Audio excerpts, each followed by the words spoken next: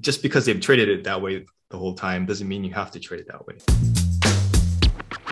Hey, it's Walter here, and you're at the Think Profit podcast, where we're going to help you develop a rock-solid trading confidence and avoid the potentially endless cycle of system switching. Right, Hugh? That's right. We're going to help you develop a wealth mindset, develop a trading strategy that fits your core personality, and help you overcome the obstacles that stop over 90% of traders. All right, Hugh, sounds good. You ready to go? Yeah, let's do this. Hey, Hugh. So we have a question here from a trader, question that came through. The question is, if you could wave a magic wand and change one thing about your trading, what would it be? And this trader, he says, it's really about accepting my losses. Now, I think this is a really interesting concept, because the way I look at accepting losses is that what happens sometimes with trading is we believe that our ability as a trader is tied to our win rate, or our value as a trader comes from the last trade we took. And so there's a whole lot of energy that goes into explaining why the last trade didn't work, and maybe modifying, our system so that future trades don't end up in the same loser category as the last one, and things like that. I think our ego can kind of get mixed in with the strategy, and that can lead to some tricky decisions that probably in most cases shouldn't be made. But I'd be curious to get your thoughts on that. That's kind of my thinking about accepting losses, is that I try my hardest, and I explain this to my trading students. You should be at the point where if you have a losing trade, there's only one reason why that happens, and that's because it was the luck of the draw. It was bad luck. So you flip a coin, it lands on tails, you lose. It lands on heads, you win. And I know that's oversimplifying, but that's basically trading. If you've done everything right, if you've executed exactly as you should, the only reason why you have a loss is bad luck. It shouldn't be anything you did, anything that was wrong about how the way you analyzed the market or the way you did this or that. Nothing to do with you and everything to do with luck. And if you can get to that point, what happens is you kind of remove your ego from it, and you just focus on the thing you can control, which is the execution of your strategies. And so I find that to be most freeing. But I'd love to get your thoughts on this idea of, how do I start to get to that point where I can accept my losses? Yeah, I totally agree with you on the ego part. Like that's all it really is, right? Is our ego fighting back and saying, oh, you're wrong, you're dumb, you messed up or whatever. But yeah, like you said, in reality, it's just luck of the draw, playing the numbers, playing the odds. And I think a lot of it also has to do with just getting used to losing, maybe going through Forex Tester or demo trading or whatever, and just kind of like exposing yourself to that and being okay with that, and just kind of doing it over and over and over again so that you get acclimated to it. And I think that's really all it is. Yeah, it really is, isn't it? I mean, it just comes down to, we feel like in life, so often you feel like if like you're trying to win a race and you don't win the race, right? So what did I do wrong? How can I get faster? Or, you try to get that promotion at work or whatever, and you don't get it. And so you think, well, what could I have done differently? So you're always kind of, as humans, like, think about it.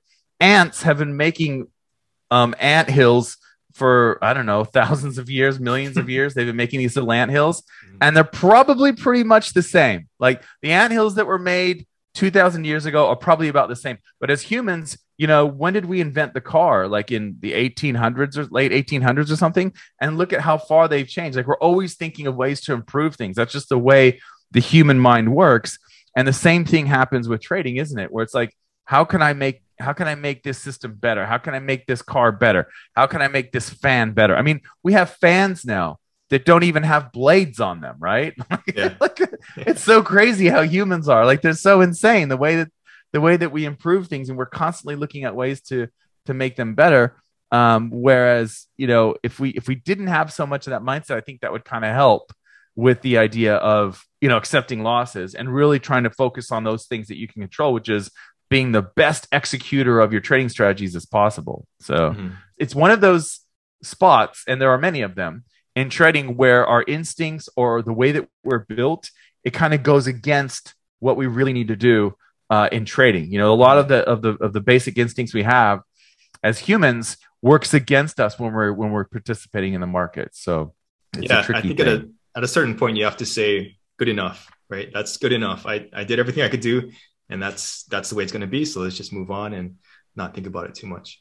Yeah, and actually that brings up a good point. I've seen systematic traders who like make automated strategies, they talk about how, like, let's say you run optimization and you go, oh, the best moving average to use for the strategy is the 23 exponential moving average, right? They say you shouldn't use the 23. If that's the best one, you should actually use something close to like the 20 or the 25 or whatever, but don't use the 23, right? Right. And it's kind of this idea of, you want to get used to the idea of using good enough, because whatever was best for that strategy back the last 5 years is not going to be what's the best going forward, right? So you're always going to be chasing, history, so to speak. So yeah, I think it's interesting when you hear systematic traders talk about that, about kind of like what you're saying, like using what is good enough. Like it's good enough to work, but it's not like the ideal thing, because you're always going to miss on the ideal thing. We don't know how the markets are necessarily going to behave over the next 5 years. Yeah. That's an interesting concept. So would they go back and test those, or would they just put it in like a live environment? Yeah. So, well, from the books that I've read, right? So what they say is like, you run the optimization, you go, okay, which one is the most profitable? Oh, it's the 23 moving average. Okay. And then what would the 24 give you? What would the 25? What would the 22 and the 21? And they would look at it like that. And as long as they're all pretty much profitable, I mean, not everyone says it, but some of these guys will say, don't use the optimized one, just use one that's good enough, because you don't know. Like, it's not going to be the 23 the next 5 years. There's just one thing guaranteed. If it worked 5 years on the 23, the best, and that made the highest profit, it won't be the 23 the next 5 years. It might be the 20 or the 26 or something, but it's not going to, you know what I mean? So I just found that an interesting idea, because it kind of forces your brain down that path, right? Of not over optimizing, and of good enough, which is what you said. Like, it kind of clicked that in my mind, like the good enough idea. And I think I try and do that a lot with simple trading strategies. Some people look at my strategy and say, you don't have enough. Like you're overlooking, you know what I mean? Like, what about, you don't have enough. Like I took the Ichimoku and I stripped like 3/4 of the stuff off the Ichimoku, right? Like Ichimoku traders have told me, oh, this can't work because, you're not looking at this line and then all that stuff like that. And I'm like, well, I don't know. It works for me. I mean, it's pretty simple. You're just using price crossing over, one line, you know what I mean? So yeah, it's just, if you can get to that point where you're okay with good enough, you're okay with simple, it just, the fewer degrees of freedom you have, the less likely you are to overfit and curve fit and get to the point where you're not really going to have something that works in the future. So, yeah. Yeah. Interesting. Yeah. My wife told me a story recently that kind of goes what you're saying right there.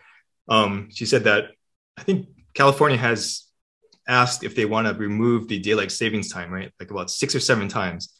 And every time they've said, oh no, let's keep it. And the number one reason was because it's always been that way. So like, you're going to wake up 1 hour earlier, 1 hour later, you're going to mess up your whole schedule just because it's always been that way.